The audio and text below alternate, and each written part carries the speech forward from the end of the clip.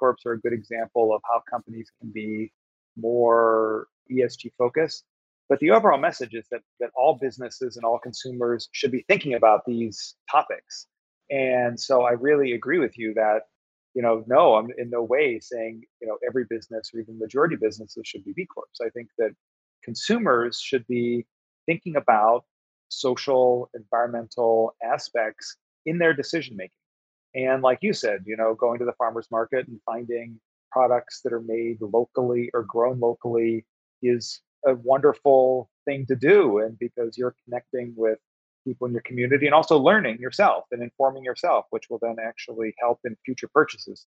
Welcome to Care More, Be Better, a podcast for people like you who care about the social impact of conscious companies and everyday heroes. Hear inspiring stories from those who put people and planet before profit and personal gain. You'll learn how you can make a difference, vote with your dollars, and get involved today. Here's your host, Karina Belizzi. Hello and welcome to Care More, Be Better. Every week, I invite you to care more about specific issues so that together we can grow and be better. In one of my earliest episodes, as I interviewed Eliza Erskine, we dove into what it takes to become a B Corp and why supporting them is a critical path forward to be the change that you want to see in the world. Today, we get to deepen this discovery as we get to know Christopher Marquis. Chris Marquis is the Sin Yi Professor of Chinese Management at the University of Cambridge Judge Business School and the author of the award-winning book that you'll see just behind me, Better Business: How the B Corp Movement is Remaking Capitalism. Prior to joining Cambridge, Marquis was the Samuel C. Johnson Professor in Sustainable Global Enterprise at Cornell University, and before that, he spent 10 years at Harvard Business School. His research and teaching focus on how businesses are creating a more resilient and sustainable capitalism by focusing on the elusive triple bottom line of environmental, social, and financial performance. Chris Marquis, welcome to the show. Thanks so much for having me, Karina. Great to be with you. I have to say, it was a little challenging for me to learn to pronounce your last name because I have French origin. So it's like Marquis is automatically where I want to go. Well, I answer to that as well. So no problem at all. Well, that's great. So I want to get started by simply helping our audience understand again what a B Corp is, and perhaps more importantly, what it is not. Sure. So a B Corp is a company that is certified for its social, environmental, and governance performance. So companies have to go through, a systematic ESG assessment of their operations, score above a certain level, and then they become a B Corp. And they also must actually change their corporate governance to be stakeholder aligned. So in the US and many countries in the world, actually, companies are legally beholden to shareholders. And for B Corps, that has to be changed in the articles of incorporation of the company so that it's not just shareholders, but all stakeholders like employees, community, the environment that are important. B Corps, you asked also what B Corps are not. And I'm not, to be honest, sure exactly how to answer that because I do think actually there are tons of companies that actually, they're locally focused, they have great employee benefits. So there's, I guess, a lot of companies that are not B Corps that are actually doing a good job too. Although, actually getting, I think, the third party certification to just learn about your operations for most of the companies I've talked to is usually worth it.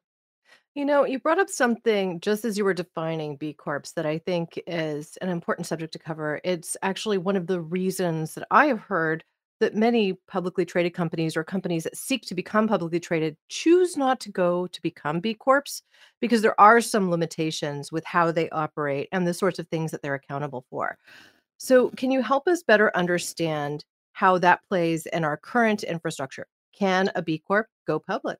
Yeah, so B Corps can and are going public at record numbers. Actually, just today, I was seeing my social media a B Corp that works in the waste removal business, headquartered in Kentucky in the United States, called Rubicon, just went public, raised $2 billion. Pretty impressive. I think there's about 15 or so B Corps public in the US markets. And if you look around the world, maybe another 20 to 30 places from Taiwan to Brazil to France. So there are public B Corps all over the world. This is actually a really new phenomenon, though. When I started studying B Corps, it was, 2009, 2010, and I would teach on the subject, and my students would say to me, well, this is good for a company like Patagonia that is basically owned by one person, but Hmm. actually public markets will never accept this. And this is something that I think through COVID has really taken off, where investors are seeing a lot of value in companies that actually have a social mission. There's a lot of academic research that shows that the more that companies sort of measure and pay attention to long-term impacts, like their employees, this actually lowers their risk, and it also actually is an indicator of better management. So I do think this is a trend that has been changing. I think there's still a lot more that can be done. In my opinion, if you look at the US in particular, sort of Wall Street, Silicon Valley, these are tremendous, like short-term results oriented cultures and systems. Hmm. And, a little bit of B Corps going public, I think is a good, hopefully leading signal. But, really, if we're going to change the systems, a lot more needs to be done. Right. Well, I've heard some criticisms of B Corps in recent past, namely things like, well, I think they need to go further than they presently are, that this triple bottom line perspective doesn't necessarily build in circular economies, and that we need to be focused on kind of, turning capitalism on its head a little bit more to respect local communities and to ensure that we essentially have the abilities to support ourselves even in these little microcosmic ways, especially as over the course of the last couple of years during this COVID pandemic, we've seen supply chains completely break down and shelves run bare of key items that we have come to rely on, from diapers to whatever. Yeah, no, I mean, I think there's definitely something to be said that the system that we're in is in some ways fundamentally broken. And, the idea of a B Corp, I think, is a positive thing that actually companies are really making an effort to actually give back to their communities and to, be environmentally conscious, treat their employees well. But the number of B Corps is always going to be small. I think there's about 5,000 or so, and I don't know if it's in the US or around the world, there's like 7 million companies. So it is just sort of a drop in the bucket, so to speak. But one of the reasons why I do appreciate the model, and I can say a little bit about how it can go further, because that was part of your question too. But let me first say how what I appreciate about the model. I think that as I come to understand and sort of really articulate in the book, which you kindly have sitting behind you, the power of the movement is that it's actually not about just growing the number of B Corps, but it's actually about creating tools and processes so that all companies can actually be better for society and the environment. So I mentioned this ESG system that they've, devised. This is something where there's hundreds of thousands of companies that use this system to actually learn, benchmark, and become better.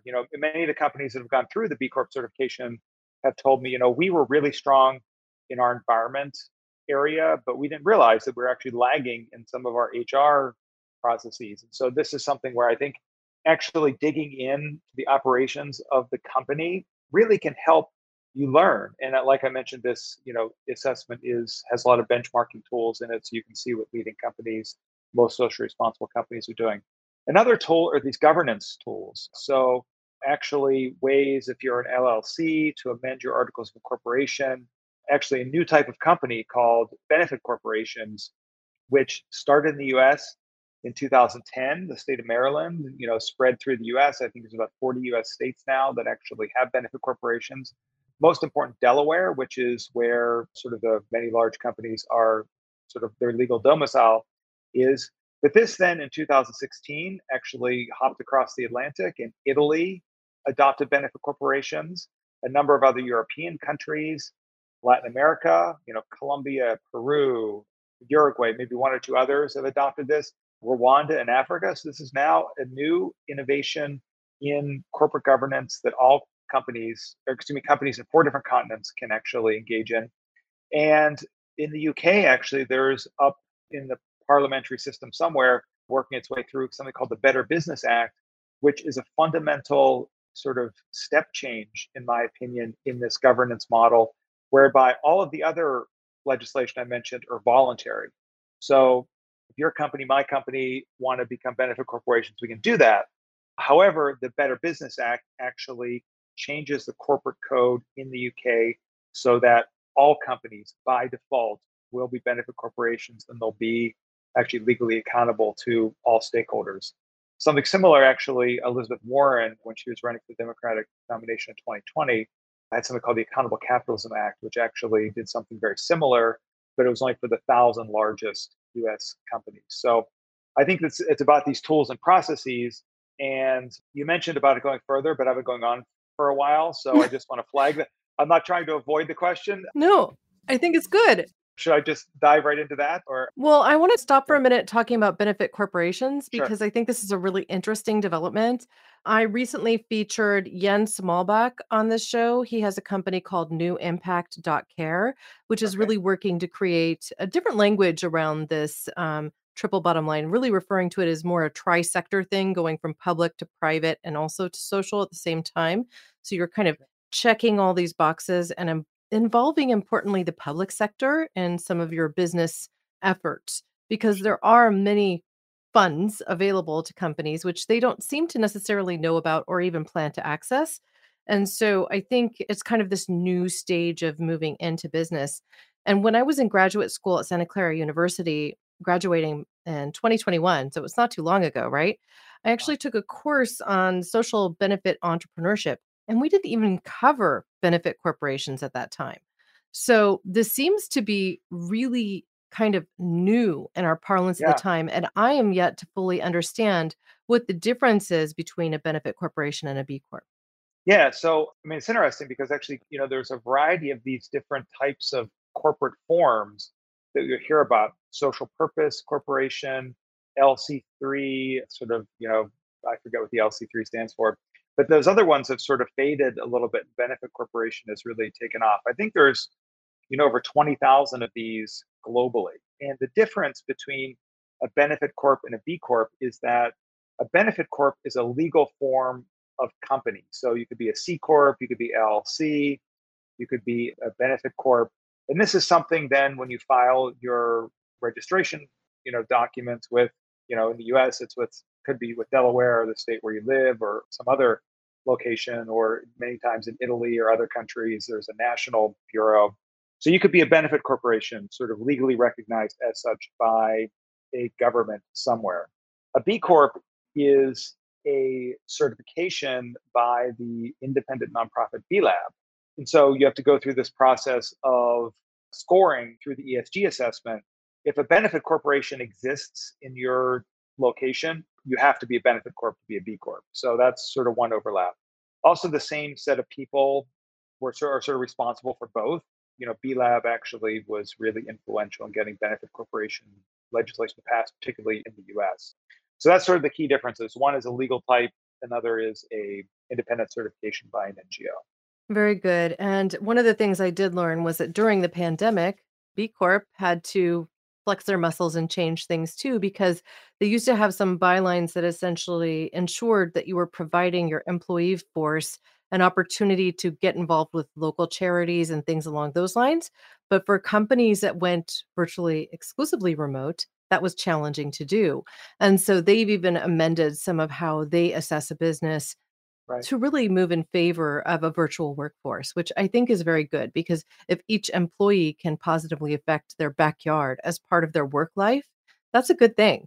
I mean, essentially, you're telling your staff, we want you to engage with your local community in some way that matters to you, and we want to support that. So I love that part of what Yeah. it takes to be a B Corp.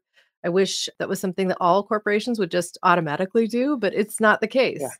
Yeah. No, I mean, I agree. I mean, one of the things you mentioned that I think that has really, and I think both inspired me and one of the reasons why I actually spent a lot of time studying this movement and writing about it is that it is ever evolving.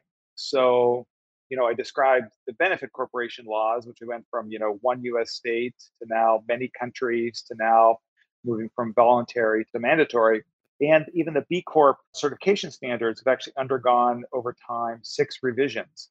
And each time, if you think about when these were first formulated in 2006, it didn't seem like that long ago. But actually, in this space, a lot has happened. Our knowledge and understanding of how to measure, how to track, how to assess has changed dramatically. A lot of it is because of actually B Lab, pushing this forward. So, you had a situation where maybe initially things were very rough and maybe not actually capturing things well. Next iteration, it gets better. Next iteration, it gets better, adapts to the changing circumstances. And here, 6 generations in, it is a pretty refined system, but always, the world is changing, like you mentioned, and bigger companies are being certified, which present a lot of new challenges as well. And I know there was a few recent sort of news items around like the investment industry.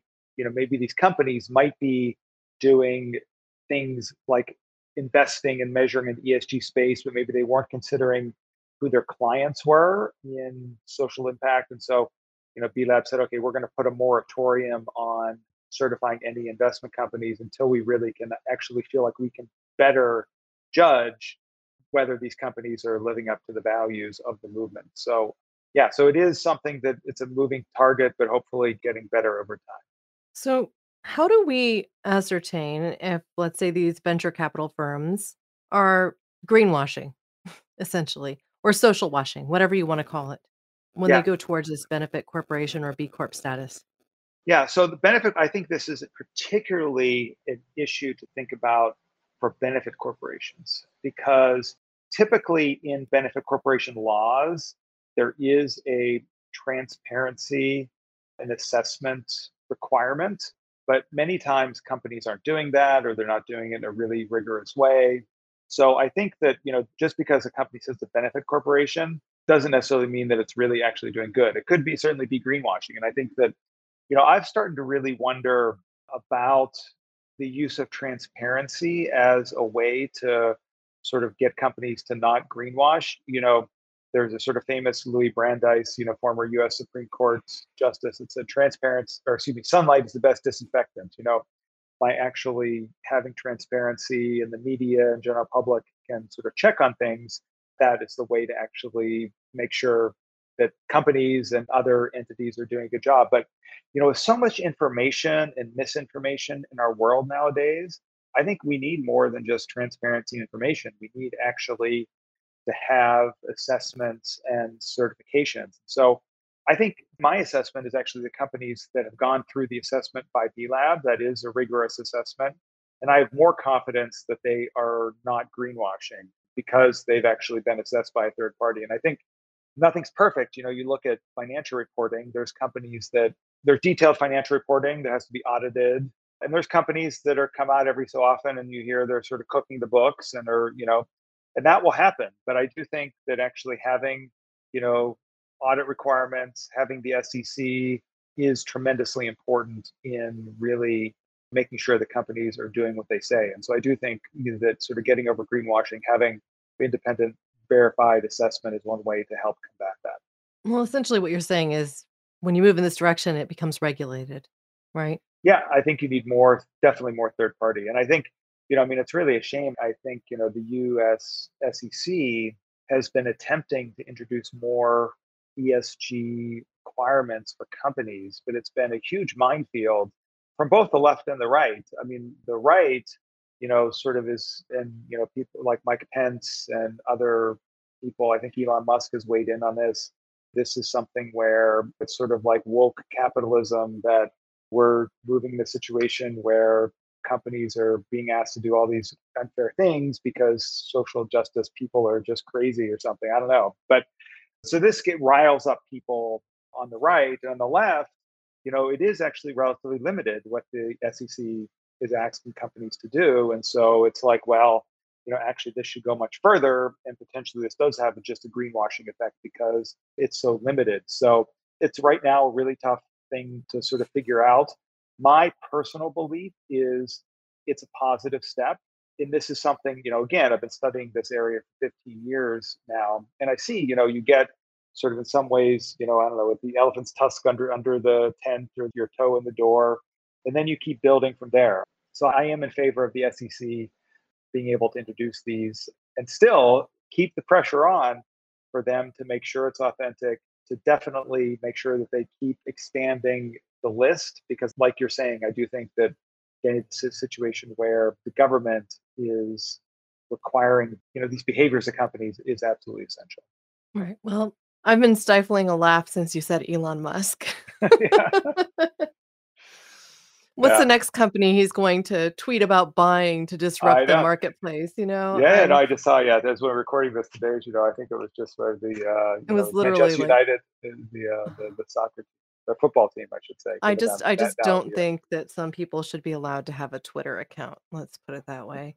Yeah, Uh, well, as it stands now, I feel like we're having a healthy discussion about where things are here. There is no perfect model, and I right, think that is a reality across the board. There are going to be people that take advantage of these systems. They might not have a physical presence in a state and just get certified as a benefit corporation in that state because right.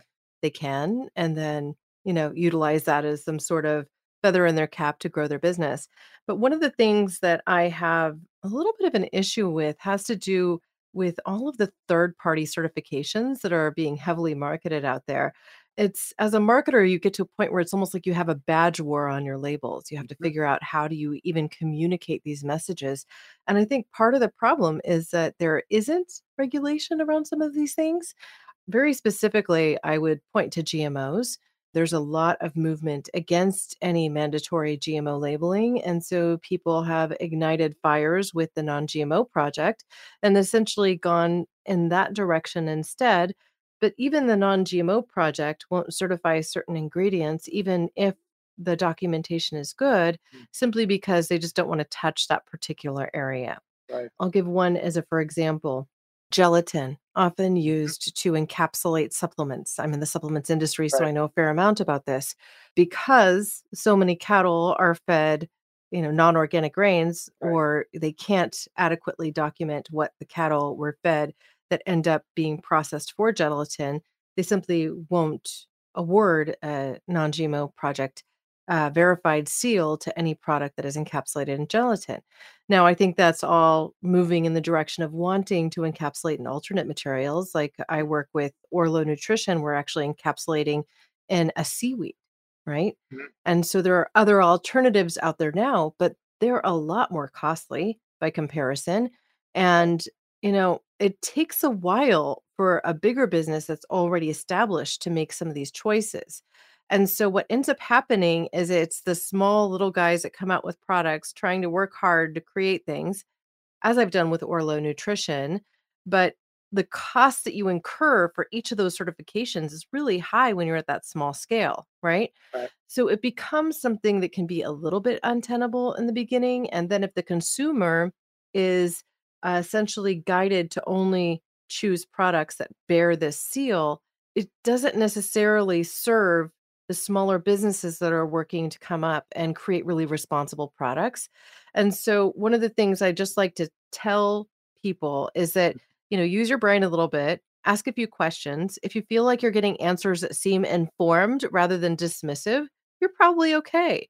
We want Yeah. to support local businesses. You want to support your backyard, chicken farmer who's actually selling their eggs at the farmers markets as opposed to an organic certified one through the grocery store shelf.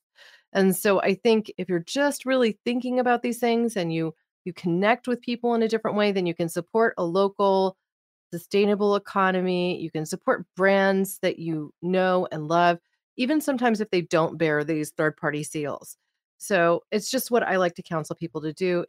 Think critically, use your brain. Yeah, totally. I mean, I would totally agree with that. I mean, it's funny, I mean, I think about the book that I wrote, and the name B Corp is actually in the title, and I think that has really hurt the message of the book, and I think people sometimes misinterpret what I'm. Yeah, thank you. Yeah, I'm so picking it up. yeah, So better wh- business. yeah, what I'm saying. So certainly, I think that B Corps are a good example of how companies can be more ESG focused. But the overall message is that all businesses and all consumers should be thinking about these topics. And so I really agree with you that no, I'm in no way saying, every business or even majority businesses should be B Corps. I think that consumers should be thinking about social, environmental aspects in their decision making. And like you said, going to the farmer's market and finding products that are made locally or grown locally is a wonderful thing to do. And because you're connecting with people in your community and also learning yourself and informing yourself, which will then actually help in future purchases. So I wholeheartedly concur with your point. Yeah, I just think it's a practical application of just not necessarily even critical thinking, but just asking questions and getting involved. I don't think it's that hard to send an email if you're confused by something. I don't think it's that hard to go to Amazon and look at a product and say, "Oh, well, I only see this on Amazon." Maybe it's not a responsible product.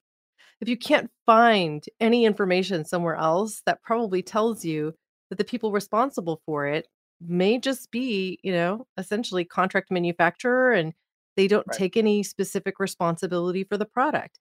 And so if we have that lens and we just think about things a little bit more critically. I'm not asking people to like dive into the nitty-gritty the way I might.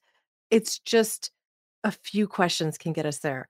Is Right. it organically grown? Great. Is it organically certified? It might not be. It's a local Right. little egg producer, right? Does it contain GMOs? It might not have the non GMO project verified seal. Right. But if they're able to answer the questions in a thoughtful way, then you probably have the answers that you need. The power of intention in building a business is also important. And I just like to support the little guys too. Yeah, totally. Sometimes there's some fantastic products produced by little guys that haven't necessarily gone through those rigors yet. So, as we seek to build better businesses and a better future, I want to better understand how you believe B Corps are remaking capitalism, because that's a subtitle of your book. How are they specifically remaking capitalism? Sure. So, another word that's in the title is movement.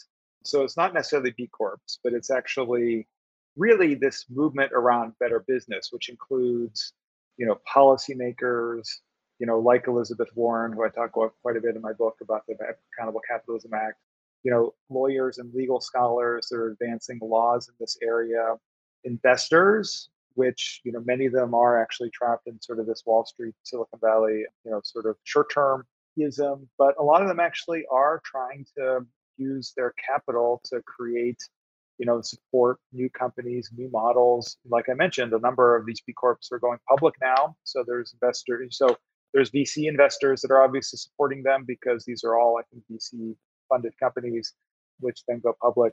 The entrepreneurs and companies, of course, that are really at the core of trying to make these models work in their company where they are responsible and equitable and sustainable, regenerative, all of these important words that are becoming more and more defined. So I think it's about a movement that actually encompasses all of these different actors and academics, myself sort of writing about this, talking to you about it on the podcast, I think is part of this as well. And I do think, this idea of remaking capitalism, I mean, some might say capitalism is a broken system, we should just abandon it. I can see that logic, but I think also there is a lot of positives that come from, in some ways, like an economic engine that actually wouldn't be there if there was not sort of this market that existed. Like, for instance, Orlo Nutrition, the work that you're doing around sort of creating these sort of regenerative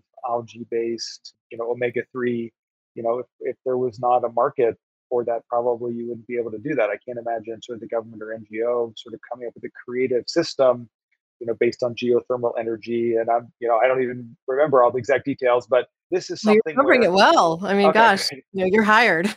Okay, great. Well, there is sort of creativity and innovation engine that I think actually capitalism provides, but I think that a lot of guardrails need to be created and recreated. And I think that all these actors, from policy, law, investors, entrepreneurs, are the ones that actually can help do that. The last 50 years, where business is really focused around shareholders, has resulted in, a system where there's this tremendous, sort of economic inequality that's been created, and wealth has been really sort of accumulated in the richest people. And I think that Yeah. we need to really work as a society and business and policy to try to, you know, to try to change that. But I do think that to sort of abandon the positives, we would lose a lot. Mhm. Well, people say that capitalism is essentially it's like a model for innovation, right? Right. Because there's so much incentive to innovate and to create something new. Right. So, I'm really wondering as we go through this entire discussion, what your thoughts are about the economic principles referred to as a donut economy. I mean, people say circular too, Yes. Right. but how do you see that kind of laying into our future from an economic perspective? I think the sort of the Kate Raworth donut economy ideas are hugely important. And what I really appreciate, I'm going to talk about it at a general level because the specifics I know it gets really technical. I haven't reviewed it in a bit, but basically, and I think this is so ingenious, this idea of a donut, we have these planetary boundaries, which in some ways is the outside of the donut that we can't exceed. And then the inside of the donut, I'm not, some also sort of a negative threshold that we don't want to exceed. So we want to live on the different air, be it sort of carbon or inequality or whatever, within this sort of, I don't know if Goldilocks is the right sort of term, but sort of this, not too much, not too little, Mhm. respecting the planetary boundaries, but also sort of human needs. Because really, much of what we're talking about, I mean, there is a tension underlying economic and social activity in the world. You have an interest in growing economically, but unfortunately, in today's environment, that actually requires burning carbon in most cases. And so, how do you actually balance that? I mean, in places like the U.S. or Europe, we've grown a lot economically. We really need to, in my opinion, take the lead in trying to reduce. But you look at a place like Africa or some places in Southeast Asia, it's a much harder equation there because these are societies that have actually not yet had the chance to grow economically. And to say, okay, you have to not emit any carbon is seems like a little unfair given that the West, I think, 70% of historical or 75% of historical carbon emissions, I can't remember it's the US or the West in general. So anyways, I guess one of the things I really like about the donut economics is that it really illustrates that there's a tension involved and also then defines a number of different areas where that tension manifests itself. And then also the idea that there are these sort of planetary boundaries that we really should not go beyond. And I think a few of them we have started to go beyond. Again, I haven't read up on it recently, but in general, definitely a big fan of that work. Well, I think it's interesting too that, just in even looking at the back cover of your book, Better Right. Business, How the B Corp Movement is Remaking Capitalism, you have a quote here from Emmanuel Faber, who's the chairman and CEO of Danone. Better Business is a compelling demonstration of how redefining the corporate purpose can have impact at scale.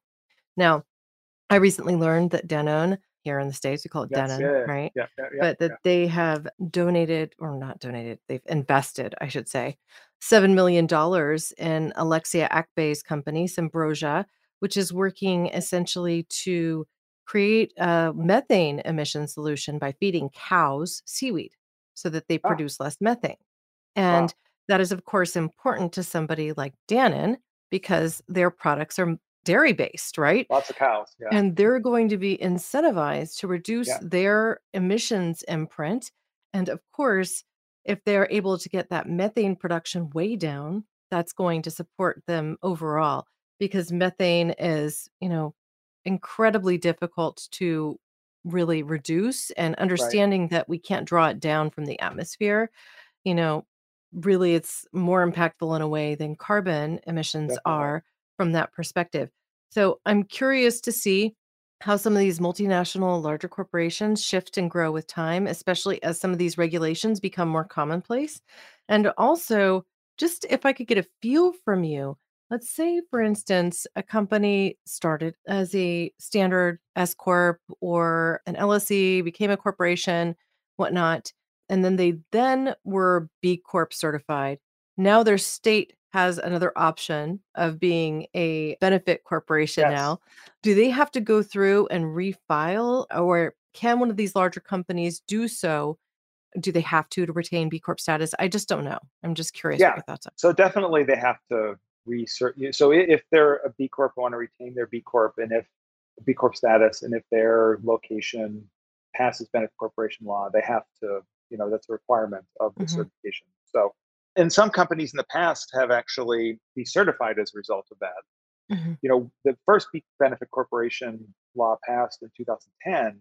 And so there was a series of companies that, were early B Corps before there were any benefit corporation laws.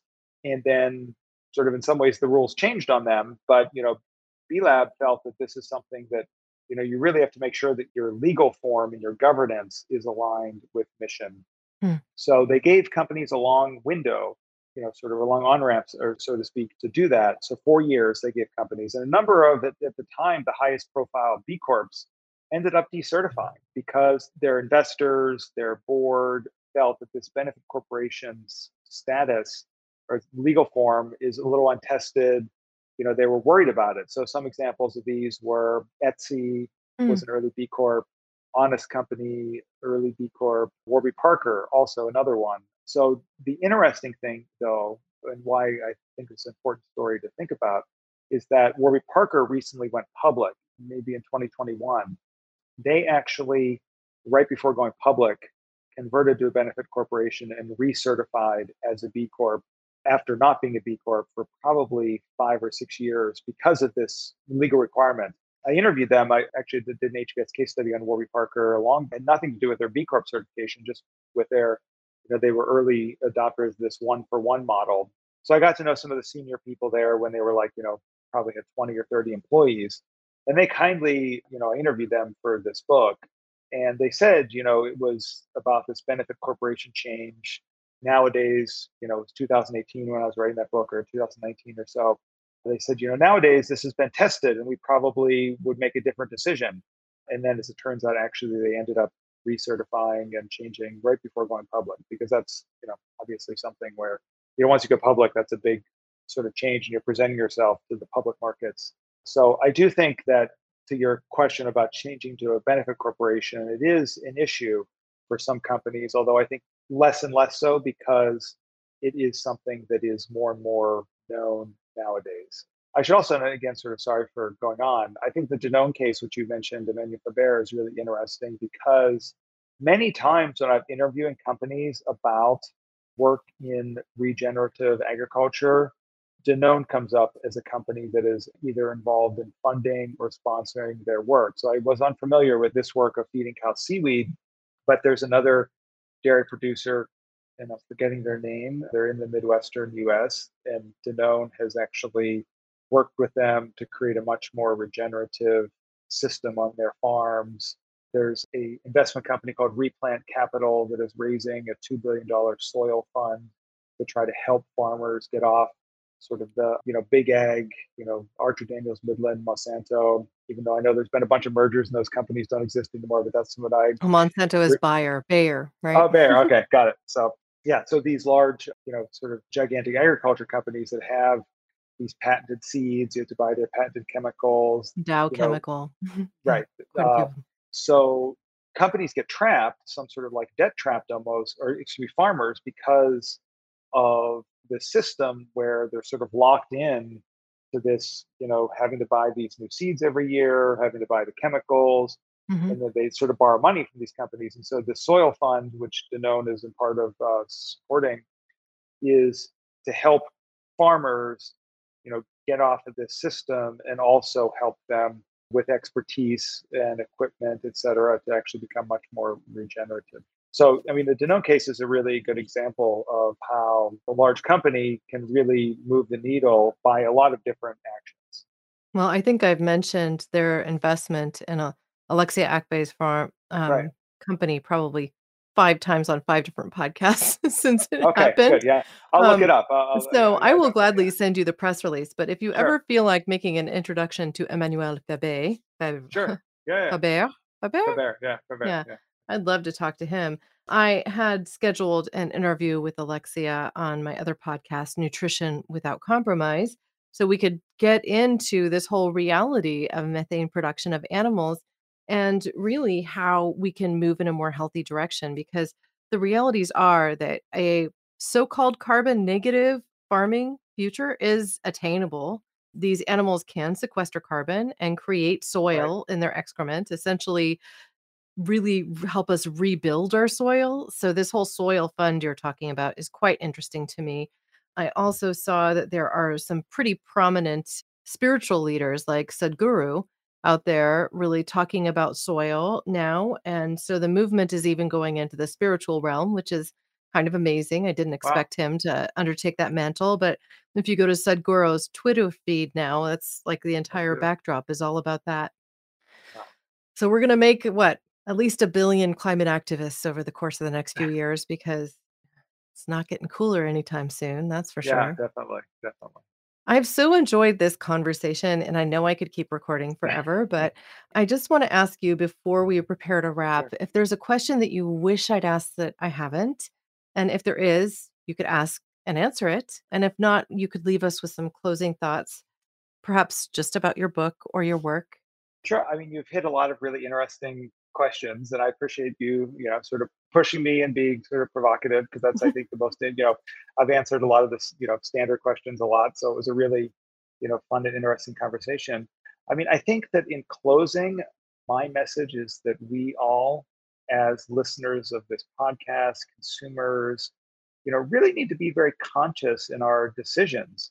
And, like we discussed, like you illustrated very nicely, I thought, Karina, it doesn't have to have all the certifications, but people should use their logic and brain and shop locally, talk to the people who are producing, and think about, because really, if the money that we spend is the most important force that we can have for making the world better. And so I think that all of us as listeners of this podcast, I hope that we'll be more and more conscious consumers in the future.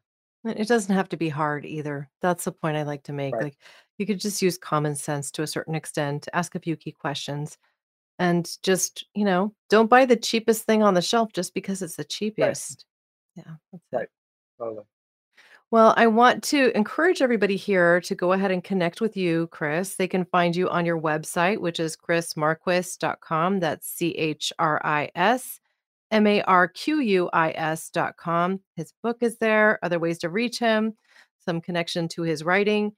I've even had the pleasure of being featured in a Forbes article you wrote. So I want to thank you again for that. That Yeah. really was a proud moment for me. It was my first Forbes feature. My pleasure. It's been great talking. Really enjoyed it, Karina. Fantastic. I'll be sure to include links to Chris Marquis's work along with show notes as always. To view the complete transcript of our conversation, you can go to caremorebebetter.com. You can also review this podcast episode on YouTube. You can even subscribe there and be alerted to the next one to drop.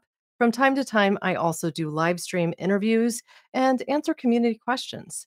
You can and should let me know what you thought of today's episode. What did you love? What did you hate? I can take the criticism too.